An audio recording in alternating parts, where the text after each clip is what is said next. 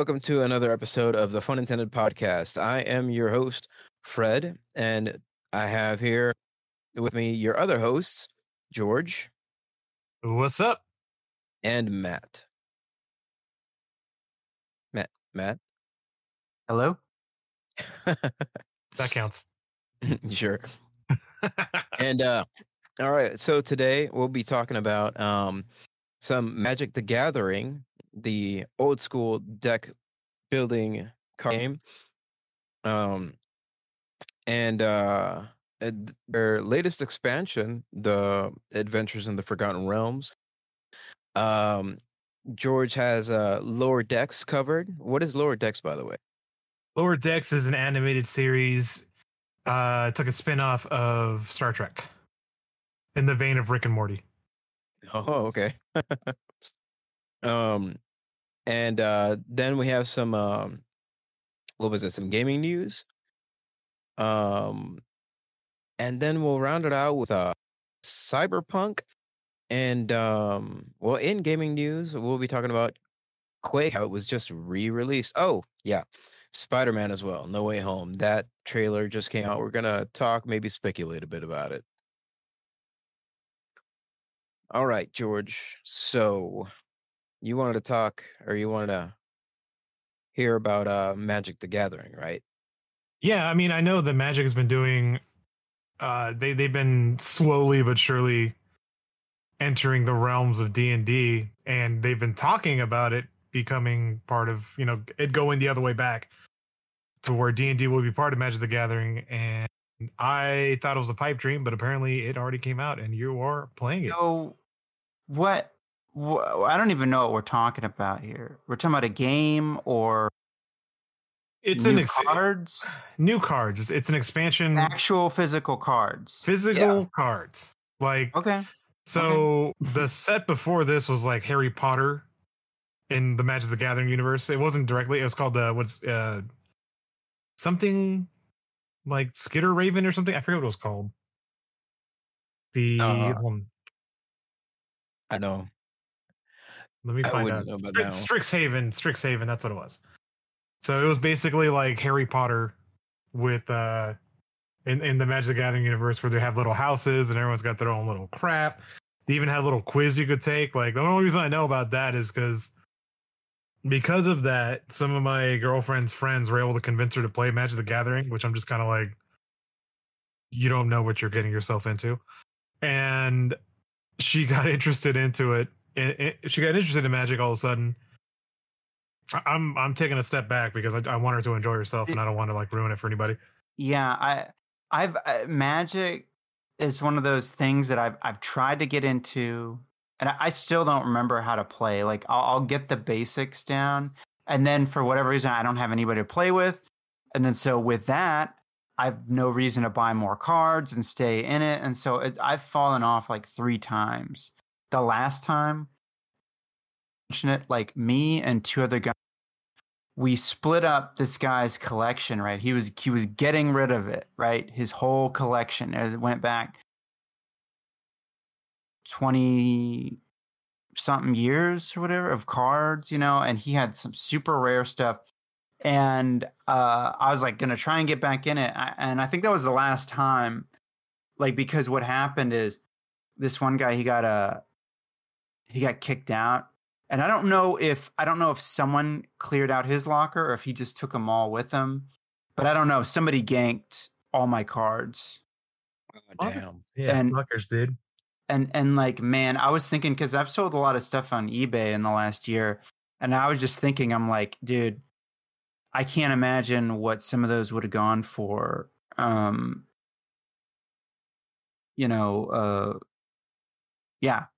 letting him be auctioned off. I think the craziest thing is like what was it? There's this. It's not the case right now, but it was like maybe. Shit, I've been playing this game for way too fucking long. I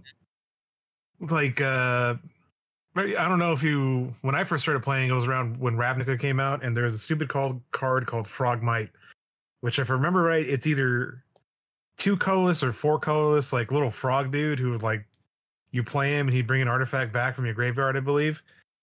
It was an uncommon, and we had like dozens of them. And then a couple years back, it might have been 2, it might have been like 5. Some new card came out that made it part of some combo, and suddenly those frogmites were going. Yeah, they had like some synergetic thing, and frogmites were going for like $500. And all I could think was like, dude, we had so many of those that we just used them for proxies. Like we would write all over them and just like fuck it. It's fucking frogmites, piece of shit too. Damn. Yeah. Okay, that beats my story. It's not the case anymore. I think the combo has been like it's been nixed, or Ravnica is no longer not Ravnica. Mirrodin is no longer like part of the main set or something. So yeah, I do remember that's one of the cool things about it's like you come up with these synergies and stuff, and like what were those ones? The mirrors. This weird elemental thing. Yeah. And like you use like it's like strength in numbers type shit, like there's a lot of combos. I mean, so there's and here's the thing, I don't know if Freddy's figured this out yet, but there's a lot of ways you can play now. It's not just like regular Magic anymore. No, there's at least 3 ways that I know of. And there's the draft where everyone gets from boosters, creates a deck from that. You bring in your own deck, the classic way, which is like 6 to 100 cards. And now there's commanders, which is you know what? There's also planeswalkers. I haven't played with planeswalkers like that, but the decks that I got with Adventures in the Forgotten Realms, they're commander decks, and the way you play with those is it's 100 cards. You have one commander that he has his own space on the playing field, so he gets out. He's out of the library, and you can play him whenever you want, whenever you have the mana to pay him. But in a commander deck, there are no doubles. Like everything is there are no doubles. Like the only that can duplicates is lands and tokens, but pretty cool actually. Like to see the synergies that come out of it, it's pretty amazing. Yeah. And just like EDC, which I believe is another format like that, but it's more than 100 cards, like a big huge stack of them, and I believe the same rules apply. I might be wrong, but they also have there's another cool one. So my buddy Bill, who's still in the Magic, like surprisingly after all these years, like he still fucking play. He loves deck building games, so he's still into that. He has a particular set of Magic that's the only one that we kind of want to get. Like it's called like Pop. Mm-hmm. So it takes the concept of the deck building thing, but it's like the draft, but it streamlines it. So like the game starts, you put all these decks out, and each deck's got a theme. Each deck is like 30 cards, right? So you got like dinosaurs, it's a deck full of dinosaurs. You got pirates, it's a deck full of pirates. You got a deck that's like knights, it's a bunch of knights. You got like a deck called dogs, it's just a bunch of freaking dogs. And what you do is like you go around the table, like you pick one deck, and your opponent picks another deck. And then once it gets back to you, you pick another deck, you combine those decks together, and that's what you play with.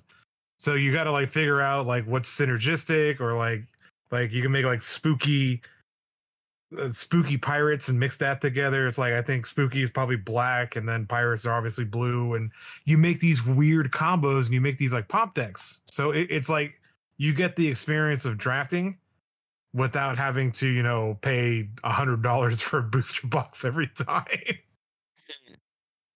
So it's pretty fucking cool. That's the only version, like, if I'm being perfectly honest, that's probably the only version of Magic that I'm legitimately kind of interested in, because the threshold for entry is so low.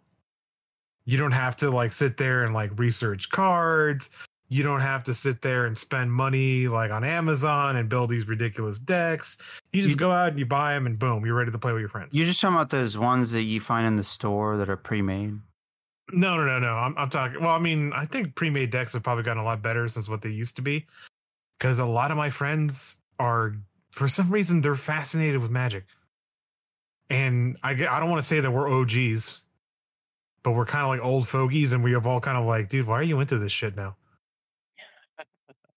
Like, do you get that feeling, Freddie? Because I know you probably still have your ridiculous like multicolored deck before multicolored decks was a thing. Yeah, I do. It's still in its deck box. Of course I haven't touched it in a long time. I still have all of my cards that I've ever owned. Damn. The last time I bought Magic cards before this, before the Forgotten Realms, was maybe back in, I want to say 2012. I bought 2 made decks just to show Mindy how to play because I thought she'd be interested in it. And yeah, she liked it. But beyond that, we didn't buy any more after that. And then this came out, and I was like, "Whoa, hold on! Like D&D with Magic, this is pretty cool. This sounds pretty cool." And that's something that all of us have really been into in this circle is D&D, or at least tabletop role playing, not necessarily D&D. Oh no, I'm only strictly D&D. I don't do the TTRPG thing like Chase does. Yeah, I mean, I'll try it. Don't get me wrong, but that's not my MO. I'm a basic bitch when it comes to my tabletop role playing games. I prefer D&D, and I think it's more just like a I don't know, a brand preference. I don't know. It's got so much history to it. It's the original, It's just kind of easier. Have y'all played Pathfinder? No, I've never played a full game of it, but I have. I mean, technically, I played D&D 3.5. Does that count? I don't know. I'm not an expert on. I don't know enough about either of them. But when we played that game of like 5e, Freddie, like I remember just feeling kind of like limited. There was like things that I wanted to do that I couldn't. The big one was like classes. Like there was so many more like little weird classes in that. One of my favorite, probably my favorite character was my summoner that I made. And what they summon is sort of like this, it's called your Eidolon, and you build it using evolution points, right? And yeah, there's nothing like that in 5e that I know of. Another one, I remember telling you about this, George, like years ago, but Spellslinger. Yeah, I mean, that was an interesting concept, and we didn't really get far in that game. I forget why, but we only had like maybe 2 sessions. The reason why like summoners aren't more prevalent in like 5e, it's just it kind of bogs the game down. The whole thing is kind of like streamlined, and if one person's got to like, I got 5 animals, so they all got to do their attacks. It kind of. I've played with someone who summoned creatures and stuff like that, and it's like whenever their turn would come up, I pretty much pull out a book and start reading. Like it just was. It was fun. It was fun for them, but everyone else at the table had to sit around and wait. I never thought of that. I mean, I only ever had at most like 2. Well, I mean, it's also like at low levels, like the things you summon are so boring. It's like, hey, I'm attacking with my badger, and oh wait, I got a giant centipede. And it's dude, they do like a D4 here and there. See, that's the cool thing. Like, you make your creature from scratch, right? You spend, it's like so many points, give it like its size. So many points, give it its appendages. And I made a big, like serpent creature because the way I could do it, like I can make it big enough, right? Because I'm not spending evolution points on limbs. I can make it big enough that it can bind enemies, and then our rogue can get attack of opportunity on them. So I guess that's really kind of the big thing about 5e, right? That's the big draw, is that they streamline everything so you're not sitting there kind of waiting uncomfortably, which is another thing. I've never gotten to the point where we played past tier 2 typically. And if you break it down, there's like 4 tiers. Tier 1 is like 1 to 5. Tier 2 is like 6 to 10, whatever. So the tier 4 games or like even tier 5 games, which are ridiculous. I knew a guy who was really into that kind of play, and all I could think of was like, dude, that's got to be boring as fucking shit. Because every character's got so many abilities and so many, like, their turns just take forever. And every creature they're fighting has got like ridiculous saves and like legendary. It just seems like it stops being down. Like if you want to min max, just go fucking play WoW or something. Dude, go play a game that has like algorithms in the background that deal with all the minutia. No, so you can I totally agree with that. Like, I don't want to sit there like for several, like for a good 30 minutes while you take your turn and while you read down this 5-page pamphlet of all the attacks and stuff you can do. And I know it makes you feel really cool and godlike and stuff, but it's just kind of like it gets boring. And if you watch, like, I think if you watch more of the popular streamers who do like tabletop stuff, most of them play around that range of like they're either tier 2 or very low tier 3, but they never go really beyond that because at a certain point you're just sitting there just like watching some dude like, all right, so cast fireball, one thing, missile leveled up 10. Another thing that was when we did that game, right? So like Chase was DMing that, and we did like a mythic. It was like a mythic thing, and I felt like the mythic part didn't really add anything because it's like you have mythic enemies, so you have to do the only mythic attacks can work, and so like it I don't know, like really convoluted it. So yeah, I know what you're saying.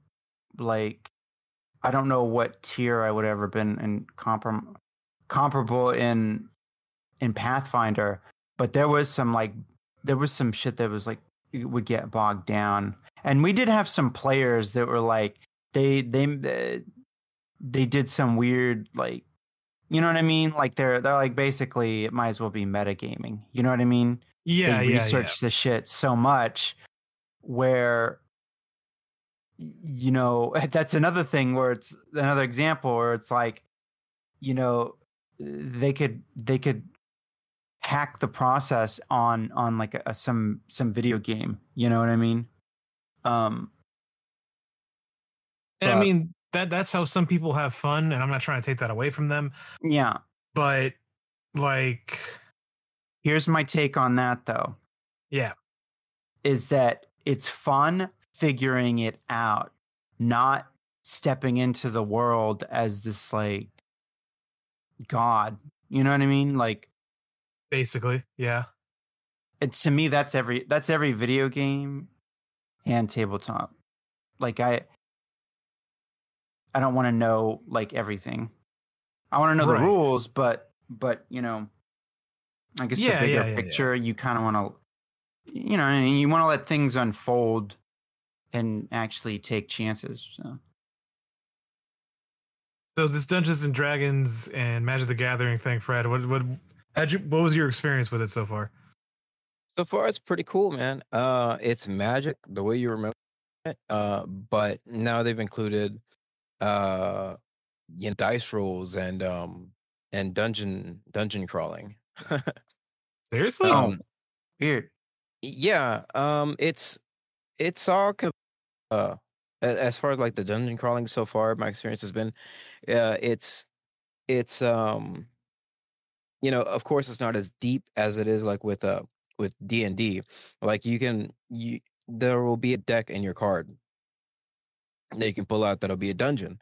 You can play that, and every turn you go through the dungeon, going exploring different rooms, and you know, some rooms can offer you treasures, some rooms can offer you, well, you're having to fight something. And if you make it to the end of the dungeon, you get treasure, just like you kind of would in D&D. That's kind of cool. Yeah. Okay, so it gives it a little layer of complexity, and instead of the probability just being on what you draw, you have dice rolls. Yeah.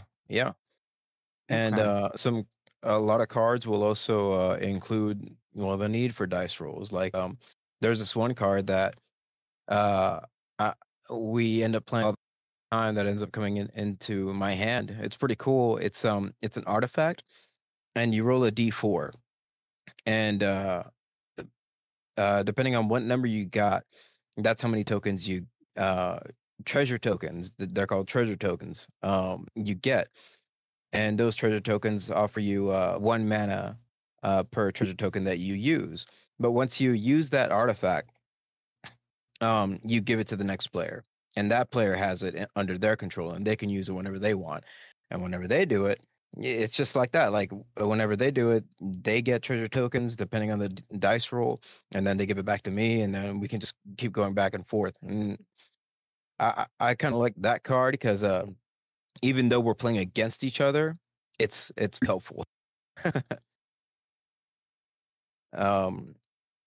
But so far it's been pretty cool, and I think I'm not sure, but getting this impression here. I'll link this one into the that it looks like they have what are they called, modules, like D&D modules for Magic down here. Oh bullshit, dude! Really? That's kind of what it looks like. And if that's the case, that might be pretty interesting. I kind of like the idea of having like being able to not play D&D, but being able to play like a quick game, like a pickup game of D&D without having to roll characters and shit. And so, that's what I like about things like Arkham Horror. You would really love Cthulhu Must Die then. I think you'd really appreciate that game. Huh. Another tabletop. It's to me, it's a better version of Arkham Horror. Like it's fun, it's really challenging, and most games come down to the wire, but you still feel like you can win. It's really cool. Like I've been playing it. Like I think I might have shown some screenshots here and there in one of our Discords, and it is a lot of fun.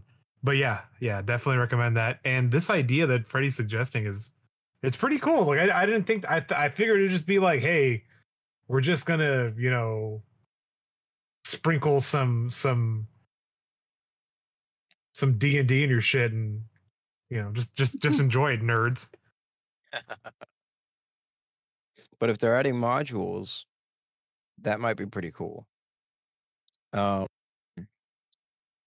There's another card that is in one of Mindy's decks that we bought. It's a dragon deck, and I thought it was pretty cool. It's cheap to play, but of course there's a reason for it. It's only, I think, like 4 mana to play. It's like 2 mountains and like 2 of anything else. And it's like I'm pretty sure it's like a 4/4 flyer. But it might be even stronger than that. But in it says when you attack with this card, the target player has to roll a dice. I forgot what dice it was. And depending on if okay, so the target player rolls the dice, gets a number, and then the player that's attacking with that dragon has to roll it too. If the player that is with the dragon get a higher number on the dice roll, the dragon attacks. If doesn't, then it doesn't. It doesn't do shit. But yeah, I'm really enjoying it so far. Like I said, I haven't played Magic in fucking forever, but this piqued my interest. Right on. So that's kind of sort of all I have to say on Forgotten Realms. Maybe you guys could try it out too. I don't think any of us are as, I mean, I don't know how serious any one of us was with Magic back in the day. Back when I was first into it, like back in high school, like between 2000 2004, I would actually go to tournaments, at comic book shops. Did you ever do that, George? I want to say I've only been to one tournament, and that was a long time. That was back when what the fuck was the place called? Was it Invaders or something? It was right up the street. It was like right outside your old neighborhood, Fred. And no, I think they changed it. I think it became Invaders eventually. So it was a cool spot. Like it was the I think it was on the corner of Hollister, and it was fairly fucking cool. Like it was a pretty big. It was one of the corner shop locations. They had like a tournament area. They had a lot of board games. They had a lot of Magic the Gathering stuff, and we hung out there a few times. The store owner really liked watching The Simpsons. He had there was like a TV and an armchair set up, and every day around 6 o'clock he'd be like, "All right, everybody, shut up! I'm gonna watch The Simpsons." And he'd come out from behind the counter and sit there and watch The Simpsons.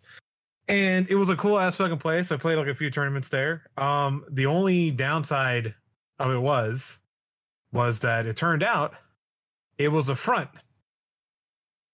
And like, okay, so I want you to picture your typical gaming store where like, there's stuff from the floor to the rafters, right?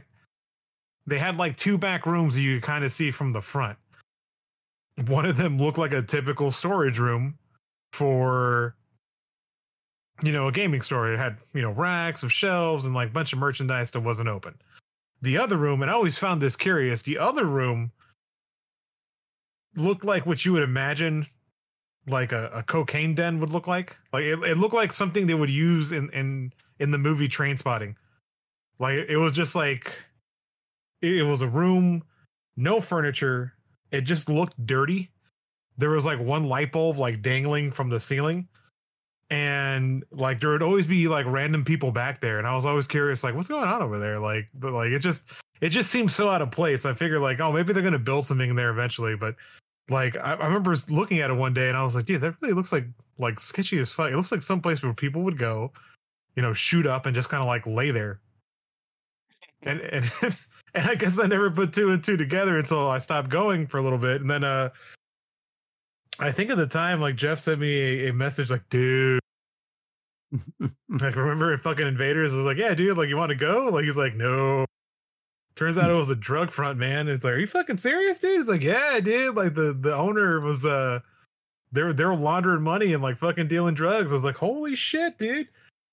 Fucking blew my fucking mind. I might bring it up later tonight when I talk to them. I'll reminisce about like the hilarity of it. But yeah, they totally had like a fucking like sketchy ass like Tyrone Bigum's like fucking crack den in the back, in addition to all the cool gaming shit. So yeah, like that was my adventures in Magic the Gathering in a crack den. Yeah, so I don't know if I'll get back into it that deeply, but you don't want to do cocaine off of like you're not gonna roll up like a mountain and fucking snort cocaine with it.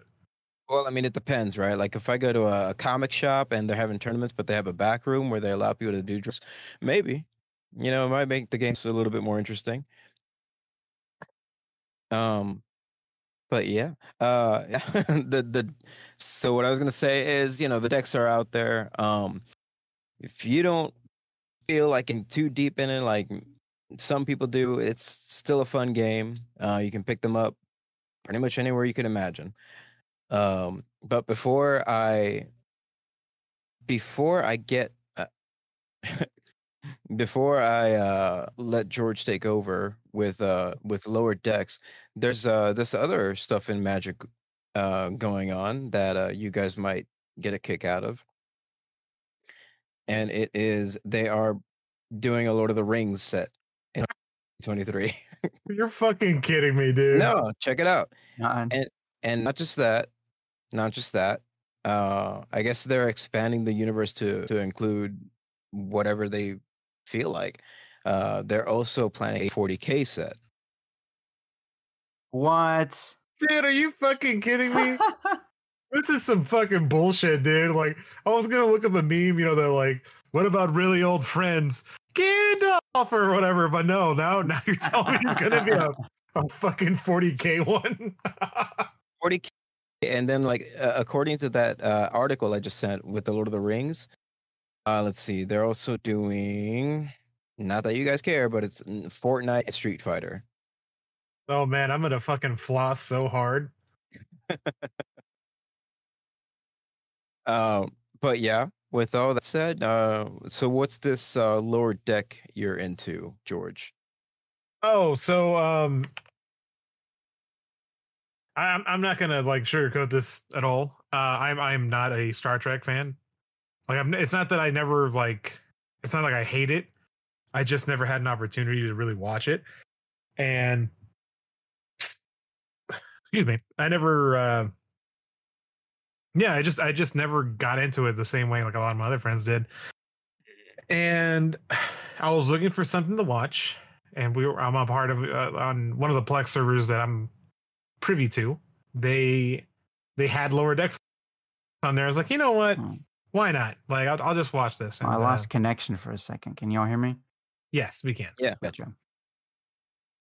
So, what Lower Decks is an animated show that essentially takes place inside of a Federation starship. So, as most Star Trek shows, they mostly focus on the bridge crew. The Lower Decks one focuses on the like minutia and day to day of like just basically ensigns going about doing regular like ship maintenance. And one of essentially all the zany, ridiculous, like fucking main storyline A plots that happen in Star Trek, they happen still, but they happen in the background while these like lower ranked characters kind of go about their day and get caught up in zany hijinks. Like for instance, I think that the second season there's an episode where one of the, I believe the commander, the first officer gets hit by some weird beam that turns him into a god. And like he's attacking the ship, like he's a giant fucking head in space. Like they're shooting phasers at him, they're fighting him, and that's just a B plot story though. In the A plot story, one of the characters is trying to help her friend. So help her friend by basically giving him a lobotomy because she's worried that his cybernetic implant's is ruining his, like it's eating his memory. So she's trying to save him by basically giving him a lobotomy.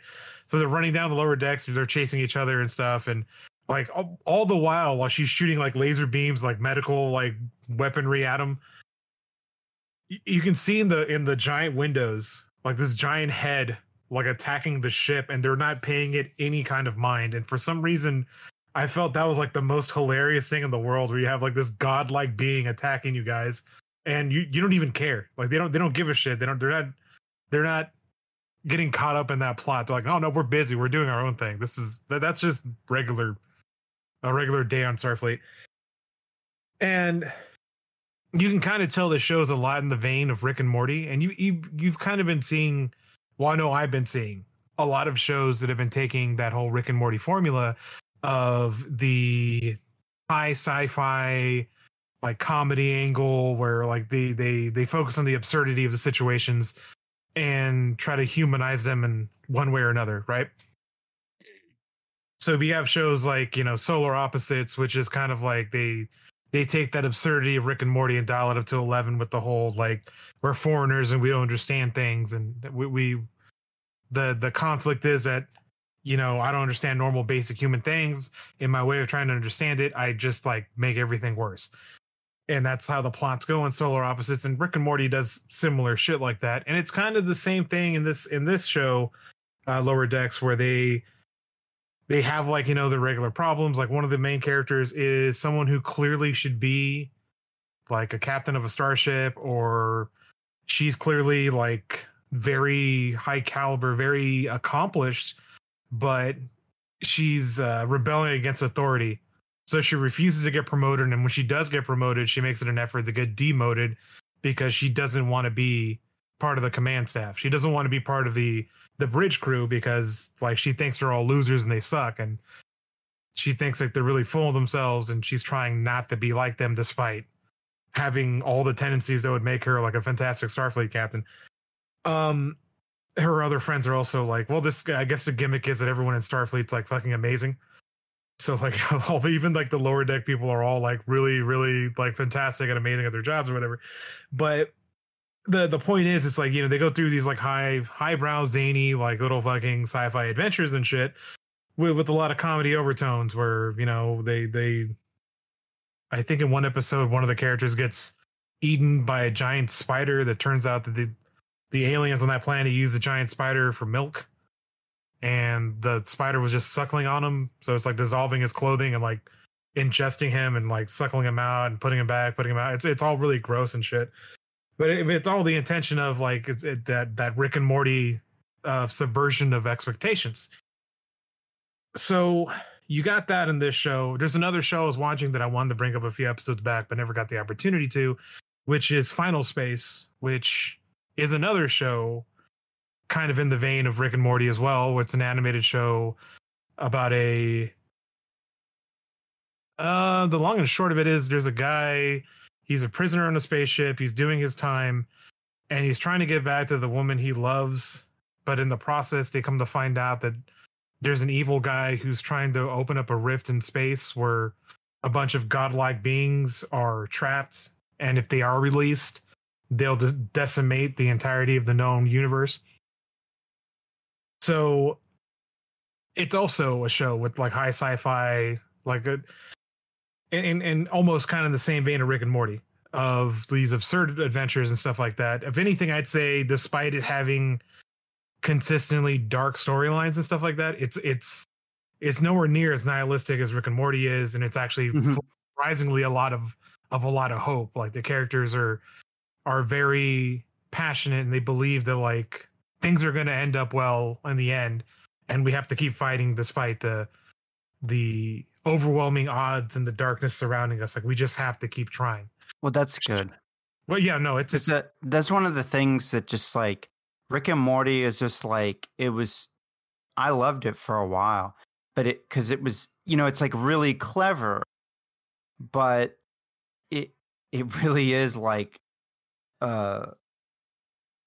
soul crushingly nihilistic. And it depends on your perspective, but to me, it's like, it's one of those things. It's just like, yeah, it's clever, but I don't want to put that in my head. I want to give it mental real estate. There's other things for that. Which is probably why these two shows, Lower Decks and Final Space, I think deserve some credit in that they have the same, clever absurdity of Rick and Morty. And they even might have some of those like really dark overtones. However, there's still that light, that hope is ever present, that, we can overcome these conflicts and ultimately become better as a result of it. Or, even if it is simple as like, oh, you just got to wrap up the episode and everything's going to be, fun and zany at the end. But it's themes of faith and hope. Exactly. Like, I mean, it's something that's really severely been lacking in this last season of Rick and Morty. And I think we've been trying to figure it out. My friends and I, we really have been like, what's the deal with this season? Like it's really, really bad. Like it's so bad, in fact, that there was a theory, I believe on Reddit, that was circulating and gaining some traction, that for some reason these bad episodes were intentional, and that it was going to be really shitty intentionally. Then the final like couple episodes was going to have like some big overarching arc that was going to tie all this shit together. And we're going to go back and be like, oh, it really wasn't shitty, because if you look at it through this lens, it's actually like brilliant. But I have zero faith in their writing ability, especially as of late. It sounds like cope. It does sound like cope. And I think I really do think it is a situation like you described, like going to visit that dark nihilism every once in a while. It's okay. I mean, it's okay to like what's the term? It's okay to test your faith. It's okay to test your faith. It's okay to be sad sometimes, but it's not okay for you to stay there, kind of situation. And I mean, it comes down to it. I'm pretty sure, like it's well known. It's well documented. In fact, Justin Roiland was. I don't know if he still is. I haven't really been keeping up with Dan Harmon and his circle of friends, but Dan Harmon and Justin Roiland were both very depressive individuals. Justin Roiland admitted openly multiple times that he was suicidal, but the only reason he never killed himself was because he was ultimately afraid of death. Oh, that's a great episode. So, yeah, Freddie just linked the episode where they're playing with the holodeck, and the chick in the red shirt, I forget her name, she coded that entire thing, and the other chick with her was like, "Oh, wow, you wrote all this?" And she's like, "Yep, I wrote all this." And they're just like hanging out in a weight room with a bunch of muscly dudes who are just, constantly working out. So you've seen it too, Freddie? Or you just found that? I just typed in Lower Decks into the gift bar. You just I'm just getting this great material here. But with like I was saying, like Dan Harmon was always like super depressive, and I think like some of the mid-season, I think season 3, maybe season 4, it could have been when he was going through his divorce and everything, and you kind of got like, I hate to say it, that he might have channeled that into some sort of substance for Rick and Morty. But this is Lower Decks' actual Star Trek IP. Yes, it's an actual IP from Star Trek. I'm looking at these. I'm just looking at these GIFs. I'm like, wait, that's an actual like Ferengi. Like that can't, unless they're ripping it. And then I'm like, wait, no, they're wearing the Star, the Federation, the Federation insignia. The little comm badge. Says okay, that's weird. So, yeah, no. Star Trek it's definitely. Star Trek has gone places. Let's say that. Well, okay. If you're a big Star Trek fan, Lower Decks, it could be a hit or a miss for you, because I talked to Jeff about it, and he couldn't get into it because like he's such a giant Star Trek nerd. He's like, well, actually, the like he's all like, the transporter cleans you up of all diseases, so they couldn't bring a zombie virus back onto the ship. That wouldn't have happened. I'm like, see, you can't enjoy the episode because you're such a Star Trek nerd. That's basically what you're telling me. But yeah, because I'm not really into it, like for me, it's just kind of like, oh, this shit's pretty cool. But more to the point though, like I think when it comes down to Rick and Morty, and I think the long and short of it, to wrap it up real quick, would be that they're suffering from a situation where they have no more restrictions. It's the George Lucas effect, where the studio doesn't give a shit anymore as long as you just keep making episodes. And because there's no like oversight, they no longer have like the reservation to not do stupid shit consistently and just do like whatever. Is it still doing well? Like, is the viewership like as good as it was? And it's just that I don't know. What I do know is that, predominantly speaking, everything that I've read, everyone I talk to, they all say this season is like the worst fucking thing they've ever seen. It's one of those because it's one of those things that I can tell that like I said, there's a cleverness to it, but there's a lot of like dumb, like potty mouth shit, and that's one of the little turnoffs. Every now and then, the tone would totally shift. Because it was this dark kind of nihilistic thing, and then they go into like sort of like not that it's slapstick, because I mean it's a cartoon, but I guess hinging on what I said, that tonal shift, like that one where they were doing him and Summer were doing like roids or whatever, so they could beat the shit out of that guy. Like there was a whole little sequence, and I was like, is this a reference to something? Like, why? You know what I mean? It doesn't make sense. I mean, why that whole? You get what I'm saying? Like, yeah, like he's a guy who can make gadgets and do all this shit, but they got all buff, and it was just like a little montage at the end of an episode, and then they go kick the shit out of this guy. I think like the absurdity worked really well before, and I think they might have been able to dial it in, and they might have gotten a little bit of pushback, like, you guys really going to do this? And now, like, they don't have that anymore, so they're just kind of like doing whatever the fuck they think is funny. You want to know another show that kind of fell off for somewhat similar, but also like in the same way, but for different reasons? A show I liked, but then I just like anymore was Archer. Yeah. Like Archer was like, because the way it started out, Archer was one thing, and it kind of pushed the bounds of that one thing, right? Look, this is what he is. He's an international man of mystery. He's James fucking Bond, right?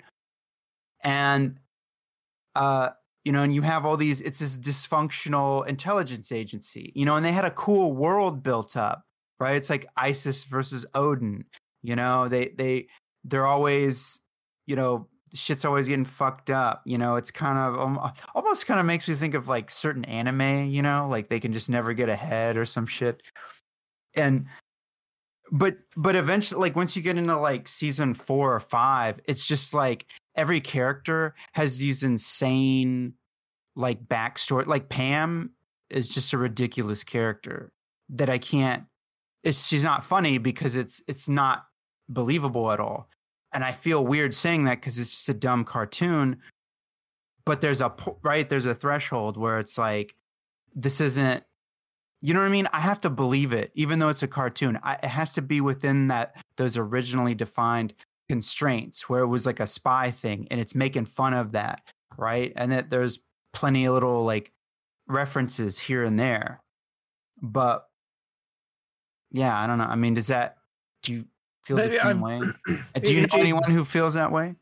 I haven't really like heard, like Archer's like a show people watch, but no one ever sits there and like, oh man, like I've heard some minor complaints about like they didn't really like the dream, the what is it, Dreamland and all the other weird little spinoffs, and that's when a lot of people started to fall off. And I can kind of see where you're coming from, and I think the big thing that when it comes down to it, like there's shows that have certain level of success and they jump the shark, and they're trying to make things still work with the same formula, or they're just kind of phoning it in. If there's anything to say in regards to the whole, like I said, Rick and Morty and like them just being shit, is that they've pushed that envelope they pushed the line in the sand so fucking far that Star Trek was like, hey, why don't we do a show like that? And they made Lower Decks, and it's not bad. You have Final Space, which is like, hey, what if we made like an adult version of Adventure Time in space that's kind of like Rick and Morty, but not super dark. And they did that, and I think that's something to be said about it. Like Rick and Morty was trailblazing and stuff like that, and a lot of other shows, like they could make the same stupid kind of comedy, but I think there's these few shows that came out after it. They use it as a launching pad to tell, dare I say it, better stories. Where like Rick and Morty did, like it broke the mold. It started something new, but ultimately it sucks now. And these other shows that jumped in to fill the gap, that they might not be exactly what your typical Rick and Morty fans want, because I don't know what those guys want besides like to yell pickle Rick and getting fucking fights over Szechuan sauce or whatever the fuck. And meme and talk about how they're Ricks and you're Jerry. I mean, a theory. One thing, commonality, you could look at like some of these shows, at least between Rick and Morty and like Archer. I think the common thing is like you had that formula, right? And there was a couple different points that made up the formula, and then they zeroed in on one point that people liked and didn't worry about keeping all these other elements in the original constraints. And so you have the things that the lowest common denominator appreciates, but some of the more endearing aspects or maybe like nuanced characteristics just they weren't held up anymore. Okay, I got a question for you then. Mm-hmm. So using Archer and Rick and Morty as an example, as opposed to these two other shows, there is a certain sort of, I guess, like people put themselves into like this mold. They're like, oh, I'm like Archer, and that, like, I'm a terrible person who makes sassy quips, and like they aspire to be someone like that, or they aspire to be someone like Rick that is like just, oh, the world sucks, and I know it sucks, so I'm smarter than you. And because I'm already like accepting this nihilistic viewpoint, and destroying myself with chemicals and stuff like that, that this makes me a hero through nihilism almost, right? This is me personified in a cartoon form, and this is like what I perceive myself, my ultimate version of myself to be. And this is like why they were mildly successful at first. Like they're that lens that everybody wanted. Like no one wanted to be Fry. Everyone wanted to be Bender, even though Bender typically is a terrible fucking person. And Fry is like an idiot who, has a heart of gold. And you look at these other shows, they use the same formula, but they kind of use that narrative that we should be pushing to be the best versions of ourselves. Like, let's see, I think I have a quote from Ryan Holiday that I wrote down in one of my journals. Okay, here we go. Like, it's like your potential, the absolute best you're capable of. That's the metric to measure yourself against. Your standards are winning is not enough. People can be lucky and win. People can be assholes and win. Anyone can win, but not everyone is the best possible version of themselves.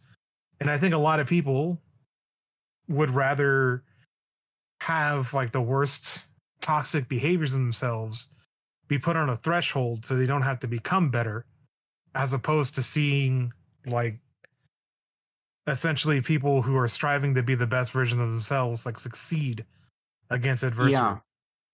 Yeah. Well, see, now that brings up a bigger. Now you're getting into a bigger sort of problem of like nihilism itself. There was literally on my Twitter there was some article saying like it's like why you should embrace nihilism, and then it has the no comma really you should try it out, and it is what it sounds. It's like really you're trying to doll up the concept of nihilism, which means nothing means anything. It's all bullshit, right? You're trying to sell that. And the thing is it's what a lot of people get at, right? You got to think, why are people like have these nihilistic tendencies? Well, because to them, it's less painful to take that small pain, or what starts out small, but there's that release is like, oh, well, I guess I'm not responsible for anything. It's just a chaotic universe. It's just what's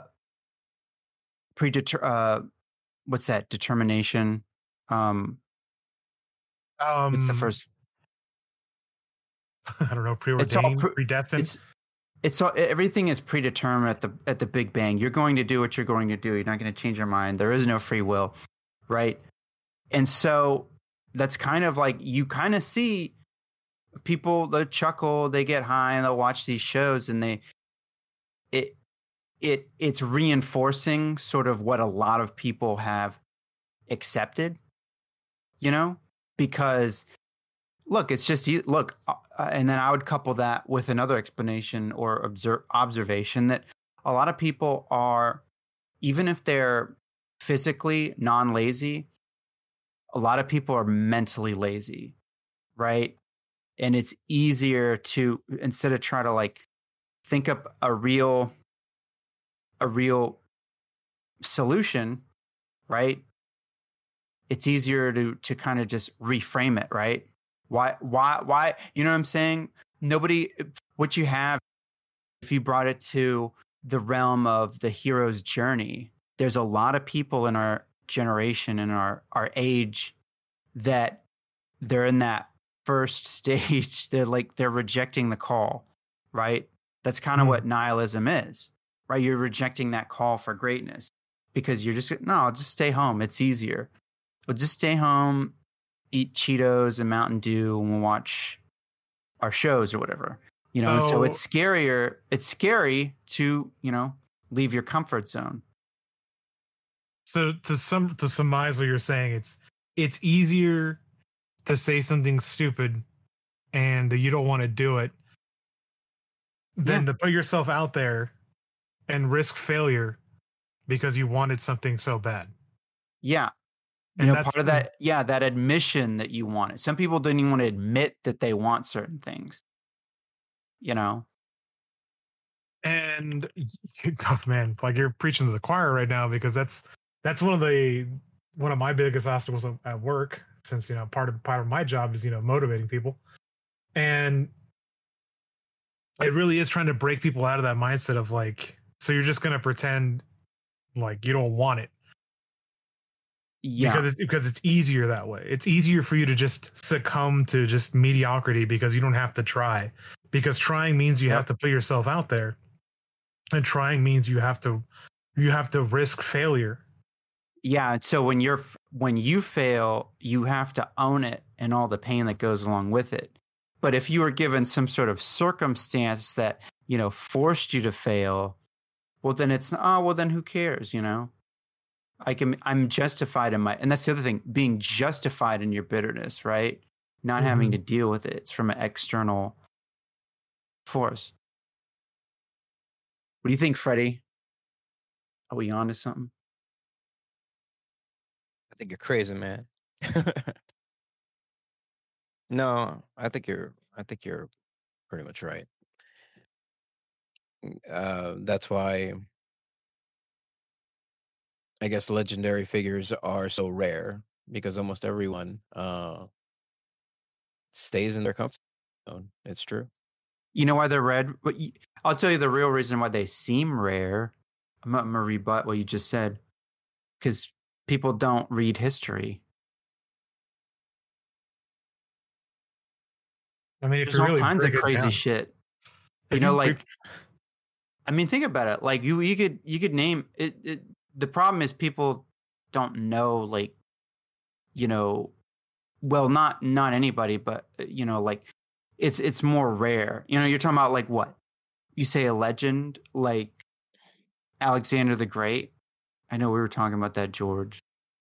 I mean, those are even rarer. Yeah, like I guess there are steps to get to that. Yeah.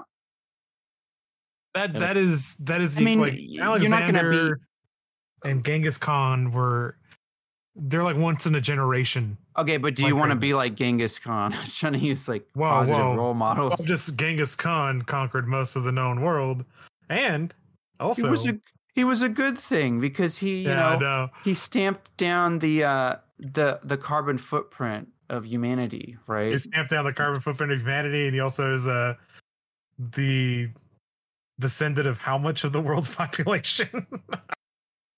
A good percentage. Yeah, the pretty decent percent. I'm pretty sure. Like, I mean, you gotta think of it too. Like, there's other things that people they take for granted, and I think there was like a meme that Matt might have posted. He might have shared it, or maybe I saw it and I just like immediately thought of Matt because I was like, yeah, this is. I'm seeing so much, dude. I'm seeing so much shit coming in my Twitter timeline. There's so much crazy crap going on in the world that just like in our other Discord, I have to like.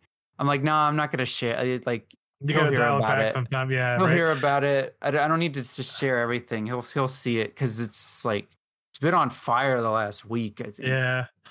So there's like a picture. It's like a picture of the Mars surface, and there's like a dude, like the atypical one, like just one of those like dudes, just saying like, look how fucking amazing and beautiful this is, and it's just like a bunch of red craters or whatever, and I'm like, okay. Oh cool. Yeah, the soy face. Yeah. Then they have the other one. Yeah, they're totally bored. The first one is like they're seeing like this beautiful tropical paradise and they're just bored. And then when they show like this red, Martian surface, they're soy facing over it. Yeah, and I think that's a good like encapsulation of thing. I think a lot of people, and I know we've talked about it on the podcast before, a lot of people forget how amazing our world is. Yeah, and that's something that like, how many people like it in like subconsciously probably tells, well, I'll never get to Mars, so and then they just don't think, I was born too early to be a Martian. First of all, too late to be Magellan, too early to be a Martian citizen. It's like, wait, there's all these crazy places to go exploring. even if somebody's been there before, you haven't been there. And that blows my mind about it too. It's like, okay, so like if you were to be like a Martian settler, your life would be hard as fuck, bro. And there's nothing stopping you today from like going on a plane and going across the world to a place that, like Matt said, very few people have gone to, and traveling to there and like experiencing the rugged beauty of like our fucking planet as it is. You don't have to. You get literally. I don't care. I mean, where you're at in the U.S., you could probably take a day driving, and you could find some place that's really cool to go camping, hiking, fishing, and or just see the sights, you know, or like, you know, and that's just natural stuff, you know, those historical markers and cities and stuff. Maybe we should make that our tagline for the Fun Intended podcast. Like, here nihilism goes to die. well,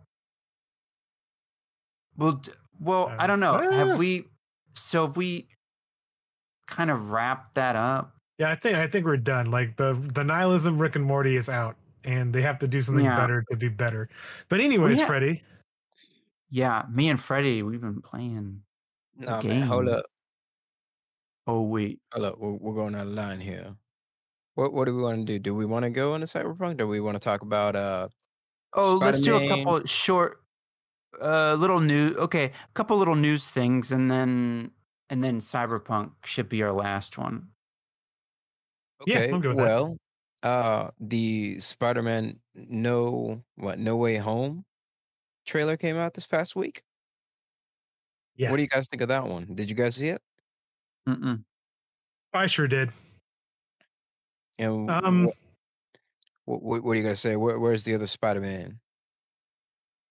I don't know, man. I really don't know. Like, I think people really want that Andrew Garfield and Tobey Maguire crossover thing, but there's a chance the studio might like hint at it and just not deliver. I think they're probably like they could just bring all like the Sinister Six in, and then just have like Spider-Man and Doctor Strange deal with them and call it a movie. Would it be cool to see Tobey Maguire and Andrew Garfield? Sure. But I also think like there's somebody who made a point about it. It might have been on Twitter. It might have been somewhere else where they just said like, so let me see if we get this straight. Like, you guys made one of the best animated films like of all time with the Spider-Man. Oh man, I can't think of the name of it right now. The one with the Miles Morales. Crap. Now I'm blanking on it. It was the animated Spider-Man. Wasn't it just the Amazing Spider-Man? Into the Spider-Verse. Into the Spider-Verse.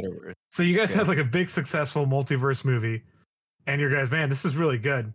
Let's just do that again, but with like Tom Holland. So that's some people's debate on it. That's their whole like, you know, real snide little commentary on that. But they've been trying to make like a Sinister Six movie for a long time. Like, I think originally when Andrew Garfield was Spider-Man, the goal was after the Amazing Spider-Man before it bombed, they were going to make a Sinister Six movie. It was going to be the next movie in that franchise, and they're going to make Venom, and they were going to slowly but surely make their answer to the Marvel Cinematic Universe and the Spider-Man universe.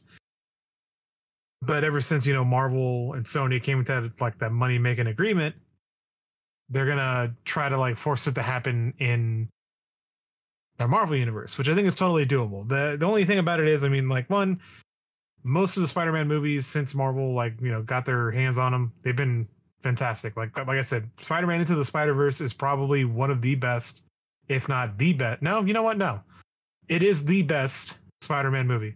I don't care about Spider-Man 2 anymore. Legitimately, I think Spider-Man Into the Spider-Verse is probably one of the best Spider-Man movies out there. I mean, we did a podcast forever ago, and I quoted Hideko Kojima, who said, like, this movie's fucking amazing. I'll look up his exact quote, but he was utterly impressed. Like, the guy who made Metal Gear Solid. Hideo Kojima. Sorry, my bad. Kojima was you're mixing up Hideaki Anno with Hideo Kojima. Yeah, okay. So he said this is like one of our favorite. Yeah, we got like a lot of favorites on this podcast, but he said it was one of the best animated films out there. And a lot of people also agree that Spider-Man the Spider-Verse, like, it is phenomenal. A movie that deserves more accolades than it gets. And although Far From Home, it's probably going to be good.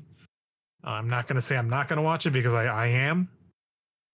But like the hype was kind of there, but at the same time, I'm just, it is what it is, homie. And are we going to see all those Spider-Man and stuff? I hope we don't see that, Electro. No, through that article, it's saying that the hints that we're going to see Electro in there are of the more the one that was featured in the comic, not the blue one, but the what was it? The gold lightning? No, the one lightning? Who looks like the one who looks like Carl's Jr.'s mascot. Okay, sure, maybe that one. Yeah. No, I get it. And I mean, well, I don't know. I'm still holding out hope that we see the other Spider-Man because yeah, you have Toby's Doc Ock in there. And there's a hint there that Green Goblin is going to be in there too, right? With the grenade he tossed down. And then with this Electro, well, that's Andrew Garfield, especially if it's going to be Jamie Foxx. I think I don't know. I'm still holding out for it. I think that's why they waited so long to release a trailer, because they're trying to build that hype. I mean, they must know that this is what a lot of people want, and if they don't deliver, it's gonna. I mean, sure, it's probably still gonna be an awesome movie, but it's not gonna be as well received because of this fan anticipation. I just hope it's not like a Phantom Menace situation where everyone has this ridiculous idea of what they're expecting, and it's such a lofty expectation. There's no way that Marvel can match it. Right.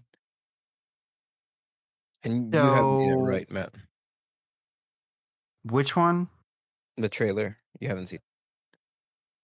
Are you even interested in these Marvels anymore? No, about it. Not really. I mean, I kind of agree. Into the Spider-Verse was pretty good, and I liked Homecoming too. I mean, most of the Spider-Man films have been pretty fucking solid. Like if there's a shaky one, was the first one. Homecoming was the first one, right? Yeah. Homecoming is the first one. The second one is I forget what the fuck it's called, but I mean, it's good, but it's not great. Far From Home. Far From Home. Yeah. Like it's still good, like I said, but it's not Homecoming. It's definitely not Into the Spider-Verse. But enough about that, Freddie. Go ahead and get your all's video game news in, and then we'll get to that Cyberpunk. Well, let's see. How far are we running now? I think we've already passed the 1 hour mark. Well, you just mentioned Halo. Real quick. Okay, well, another thing that's been revealed this past week was the Halo Infinite release date. A lot of I guess games journalists were it had to be this during Gamescom, and during opening night, they didn't even talk about Halo during Xbox's conference, and so it got people pissed, thinking, okay, well, we're not going to see it. What the hell is going on? Could another delay be on the horizon? And then, like a couple of days later, they come in to announce a trailer for Season 1 of Halo Infinite, and with that, also the release date being December 8th. But unfortunately, it's not going to be released with co-op or Forge. But will it be the main game, though? Yeah, it'll be multiplayer and the campaign. It just won't have co-op or Forge. Co-op and Forge are going to be coming in Season 2 approximately 3 months later. Now, what's Forge? The map maker. Oh, that's right. Yeah. Man, you know what I was thinking, Freddie? I was thinking like fucking something like I was thinking like some sort of Destiny sub game type. You know what I mean? Like, yeah, like Escalation Protocol or some crap like that. Right. No, but Forge is a thing that's been in it since I think Halo 3. Oh, I know I was seeing a Black Armory that had Forges. And of course, a lot of people didn't really care too much that Forge wasn't going to be included at launch, but co-op was the thing that had the community divided because a lot of people love to play That's Halo in weird. co-op. That's so weird. You'd think that'd be like a simple thing. You know what I mean? That like they had to make that hard decision because they were talking about it. Like if they wanted to release Halo Infinite with co-op and Forge at launch, they would have to delay it into next year. I don't know. I mean, I don't know the technicalities behind all that. You are more well versed in that sort of thing. Yeah, I don't know. Just to me, I'll say this though: like online shit is like, I've never coded anything like network wise properly, so that's the thing, man. With that stuff, like it could fuck up, and I know there's games that have been out for a long time that still have like connection issues. You know, they're just like this. It's weird having proper like net code. You know, that's why I respect the devs at Bungie for like keeping Destiny going. Like it seems to be pretty smooth of last however many years, and for all the crap, the complexity of that game, I give them props. I couldn't imagine. I really couldn't, dude. I that's the thing. Like, my mind starts to reel when I think about raids and shit. My mind starts to reel because that's like 6-player co-op, right? So like on Destiny, like we're talking about networking and all this, how the complexity is behind that. This past week, they brought crossplay, so everyone can play with everyone. Yeah, homie was talking about that. They're really. I don't have it installed, so I'm like whatever. I think I'm in a long break. If I ever come back, I'm in like a really like long break. Yeah, well, because the thing is, I still like Crucible. Yeah, you know, it's always gonna be there. If you like Crucible, they've made changes to Trials of Osiris. They're finally adding matchmaking to that, so you can go solo or just with one other friend or a full fire team if you feel like it.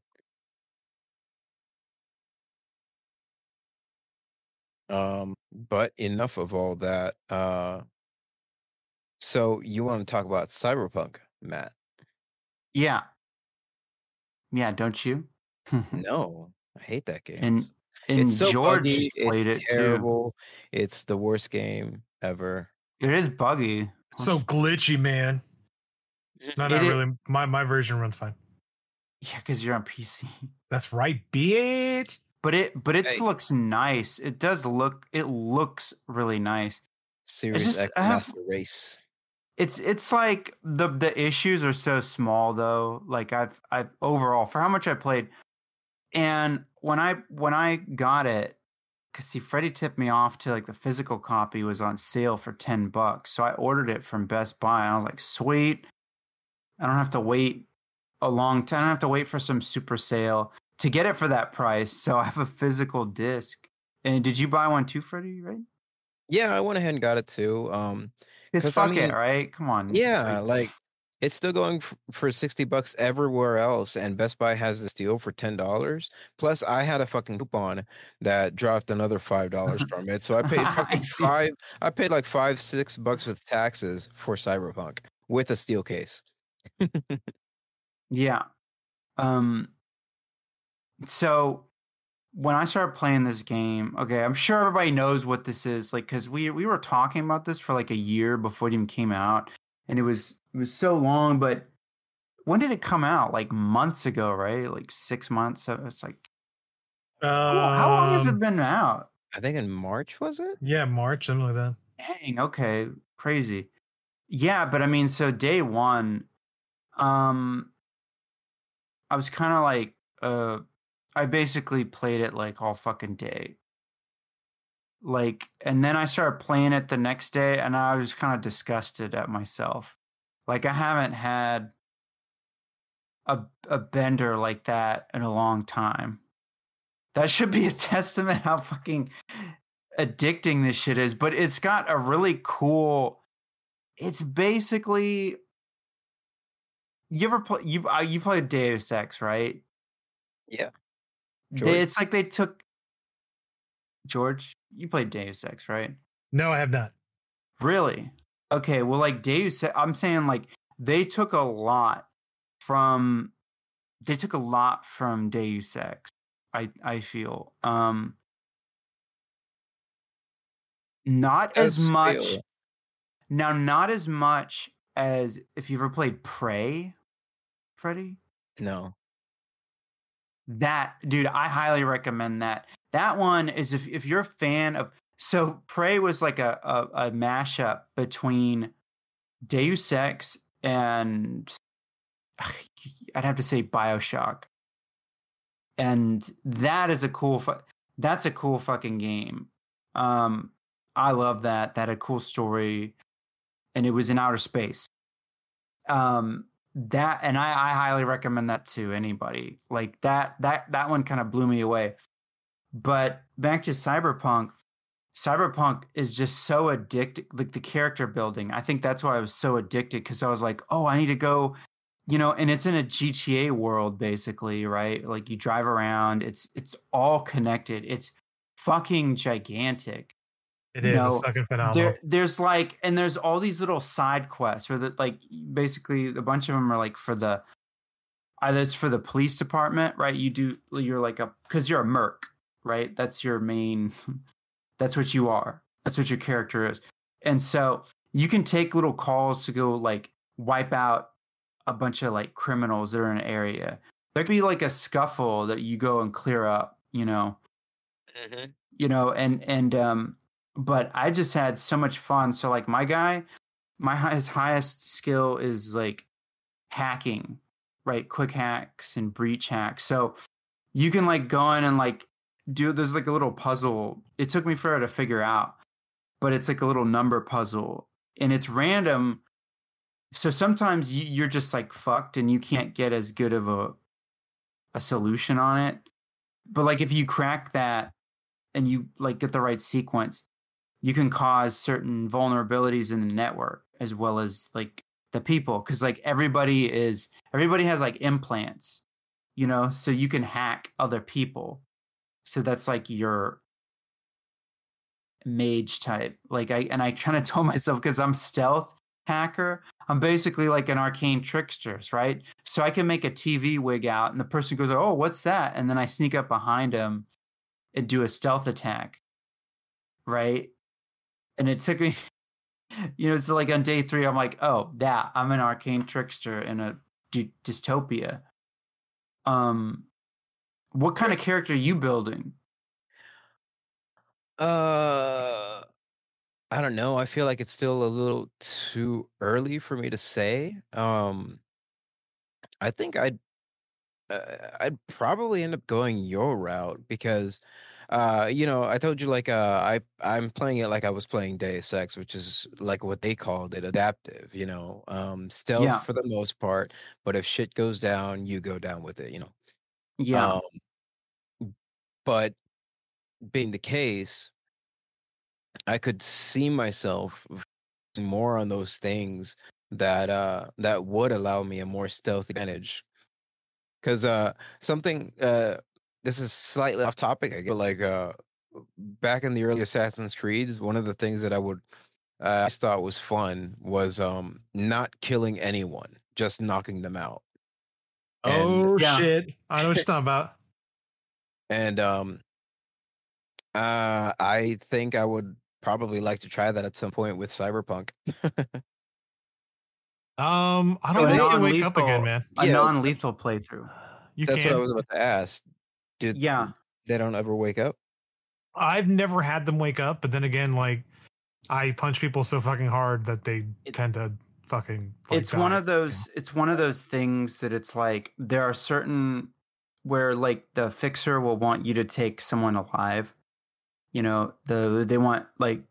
want study cases for like cyber psychosis, right? So like some people, for the cyber their shit Yeah, so for people who don't know, that's like where your implants make you go insane because you can't adapt to your body being so different now.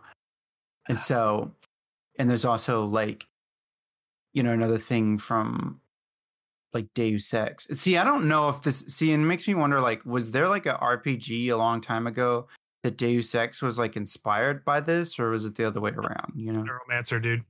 Huh? I'm pretty sure like things like Neuromancer and Blade Runner. Oh yeah, you're right. Yeah, Neuromancer. Yeah, Neuromancer had all that. You had all those implants and like, Johnny Mnemonic. Neuromancer, yeah. If people who don't know Neuromancer, just think Johnny Mnemonic because it's the same world. Because if you recall, virtually, yeah, right. Pun intended. I mean, if you really think about it, like there is so much Neuromancer in it, right? So you have the ability it's been so long. dive into things, right? You have the net running. You mean you have the net running?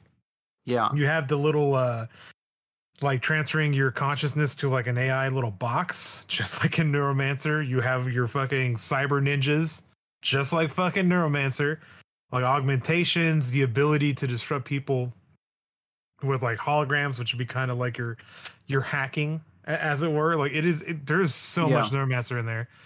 The game is like, I'm pretty sure you guys run it with pretty high settings and everything, but like the one thing that struck me with Cyberpunk that like I kind of stopped playing it because I started hitting a point where like my build just wasn't really working, and then like I'd be doing stuff and I'd have to restart it due to a glitch and stuff like that.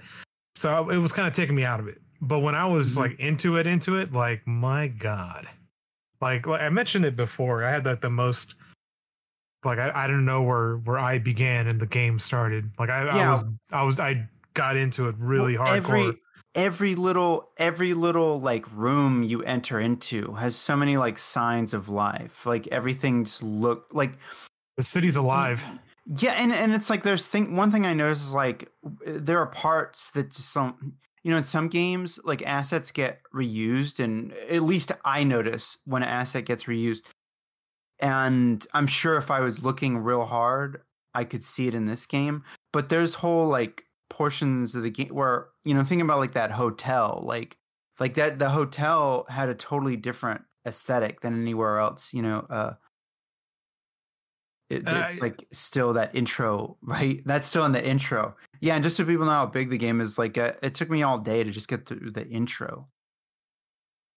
So how you were talking about, George, how deep you got into it and how alive it feels. Like the first hour or two that I was playing it, when I stepped away from it, I felt kind of like I was still in it. It was weird. It's weird, right? So the big scene that got me, and I've like, I don't know if you guys got in there yet, but you go to Cloud9. It is a virtual. Yes, I know what you're talking about. Yeah, I got lost in that scene. Like I legitimately, like I felt it, and I mean it helps that my monitor is so big and it wraps around me a little bit. But like I really got lost in that scene, and I thought, like, I don't know when freaking what's the name of the character? I don't know where V and V began. Exactly. Like it was one of those moments like this is the most weird moment I've ever had playing a video game where I legitimately don't know who's who right now. Yeah, it took me. Yeah. I mean it took me by surprise. You, right? Like I felt like she started talking to me and not V, and I couldn't tell the difference. I was wondering. I'm like at like the choices you make or something, and they don't really explain like how does that character know that about you, right? It was oh wait, no, see, I don't want to give it away, but think about before you actually go in there at the reception. Think about what happens right there, and then like that's how they know you. If that makes sense, right? So, and that's actually another thing from Neuromancer, where one of the characters in Neuromancer is like she got all her augmentations through basically selling her body as a hooker, and how it works for her is like she turns her mind off, and there's like another persona that takes over. Yeah. And so like she, as far as she's concerned, like it's not her body at that moment. Like she's not a part of it. They can do whatever the fuck they want to her because she doesn't know what's going to happen. She's oblivious to it. It's a job. It's a job that she basically just kind of like closes her eyes, blinks, and she's back to normal. And you really do see it in Cyberpunk. It is very much so like this is fucking Neuromancer. Like if they ever made like a movie of it, this would be it. And like there's certain parts of Neuromancer where I get like a definite like you get like those Blade Runner vibes, you get those Cowboy Bebop vibes when you're reading it. Hackers. I got real big Cowboy Bebop vibes, and they were in space and doing shit. I was like, dude, this is fucking Cowboy Bebop. And like you get that in Cyberpunk, and it is such an immersive experience. And like I understand why Chase was so excited about this game, and then playing it, you're just kind of like, dude, what the fuck is this? Like if it wasn't for the glitching and like the random errors, like you probably forget. And like Matt experienced, like he got absorbed.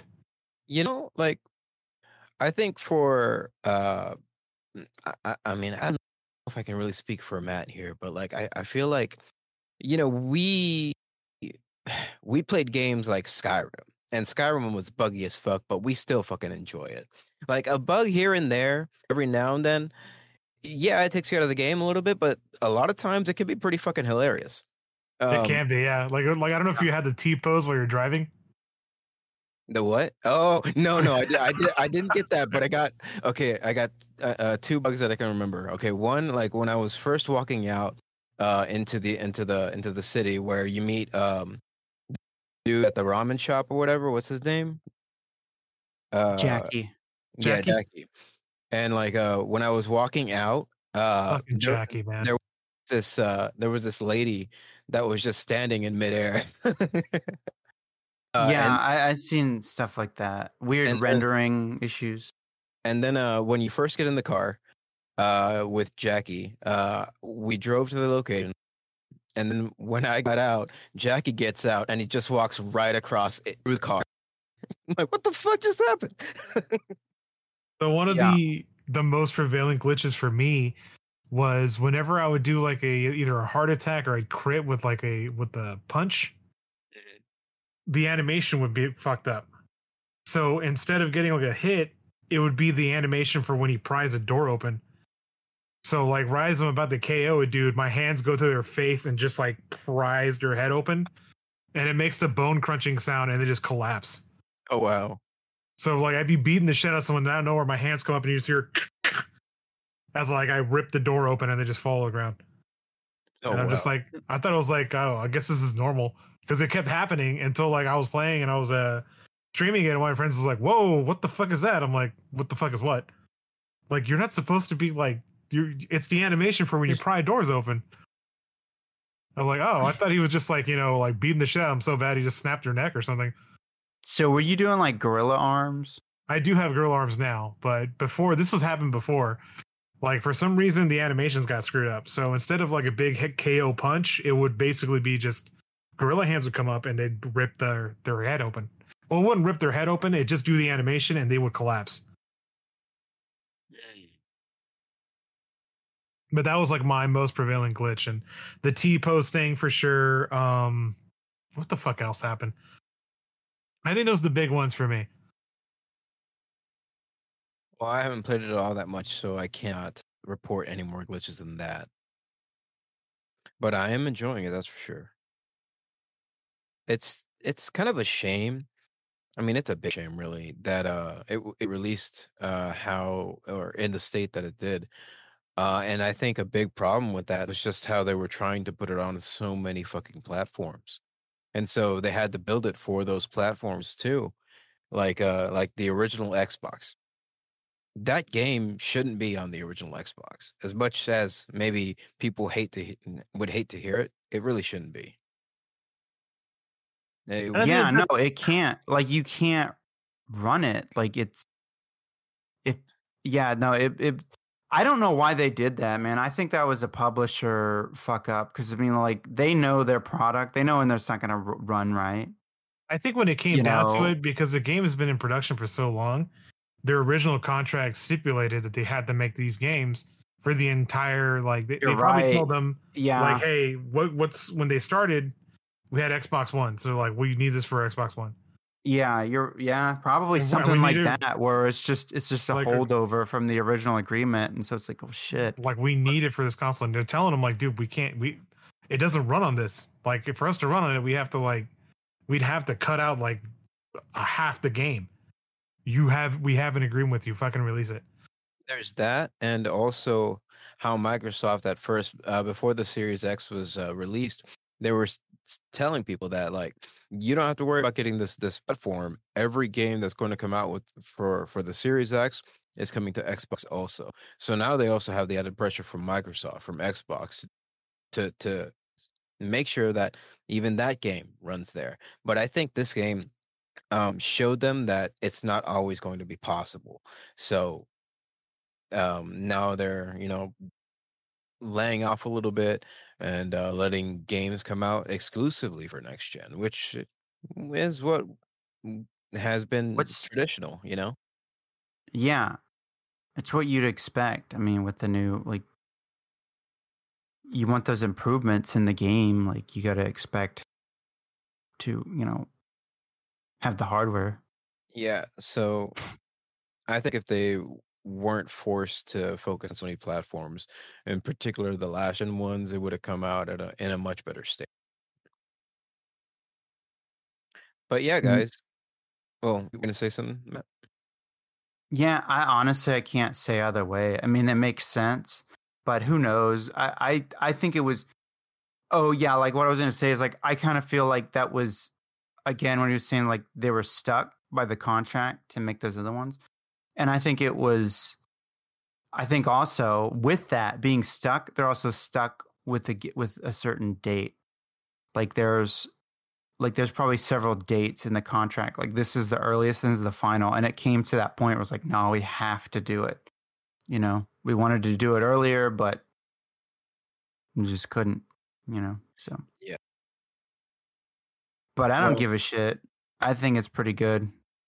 Yeah, I think it's pretty awesome too. I think it's just a shame that it came out the way that it did. Otherwise, it would have been a success. And it still could be. It could pull No Man's Sky, where it sucks at the beginning, but then a year or two later, it's the ultimate shit. Well, it's been over an hour and a half now, guys. We should probably wrap it up. Anybody have an idea for a final question? Not that I can think of. No, I think we got pretty deep on some of that stuff. I think we answered our own questions. Well, let me pose one then. It might be pretty silly. I don't know. Earlier on, when I was talking about when we were talking about Magic and cross, what do you think would be like the most ridiculous Magic the Gathering crossover?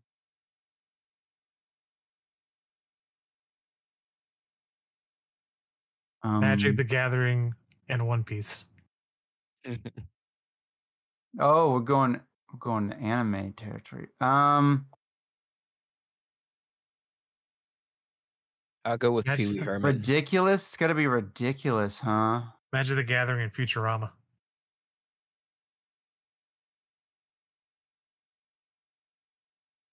I don't. That's a hard question. I'm trying to think because part of me thinks of first thing that come to mind. You know what? How about something a little more reasonable? How about Vampire the Masquerade? You know what's funny? Okay. I was thinking about Tim Burton and Magic the Gathering. And I feel like Vampire the Masquerade is like right in that wheelhouse. With Tim Burton? Kind of little. I mean, it's spooky, right? It's like, we're spooky, yay! Okay. On that note, well, I was thinking it's an RPG, so it kind of makes sense, but it is, so it's not the craziest idea. It's just the idea I have that makes sense in my head. I know the one that would get Freddie like super crazy about it would be Magic the Gathering and Halo. I see. I almost said that one, but I didn't. Because the Halo rings could basically be like they could draw that like on Wrath of God, like the Halo array. Yeah, and that just wipes the board.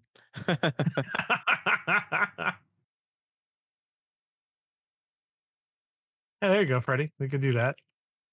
All right. Well, then I guess that was the final question. Good deal. You. Oh yeah. All right. Well, thank you for listening to us once again on the Fun Intended podcast. If you enjoyed this episode, if you've been enjoying our episodes, make sure to leave a review, like, and it'll help us out on the on all podcast platforms. And tell your friends about it if you think we are worthy of their time as well, which we are. So you should tell them. And also, aside from that, we have a Discord, which you can find a link to on our Facebook page, on Twitter. Just do a Google search or a social media search on those platforms for Fun Intended Podcast. On Twitter, we're at FiPod, I think. But I think we'll still pop up as a Fun Intended Podcast. Just look for the logo.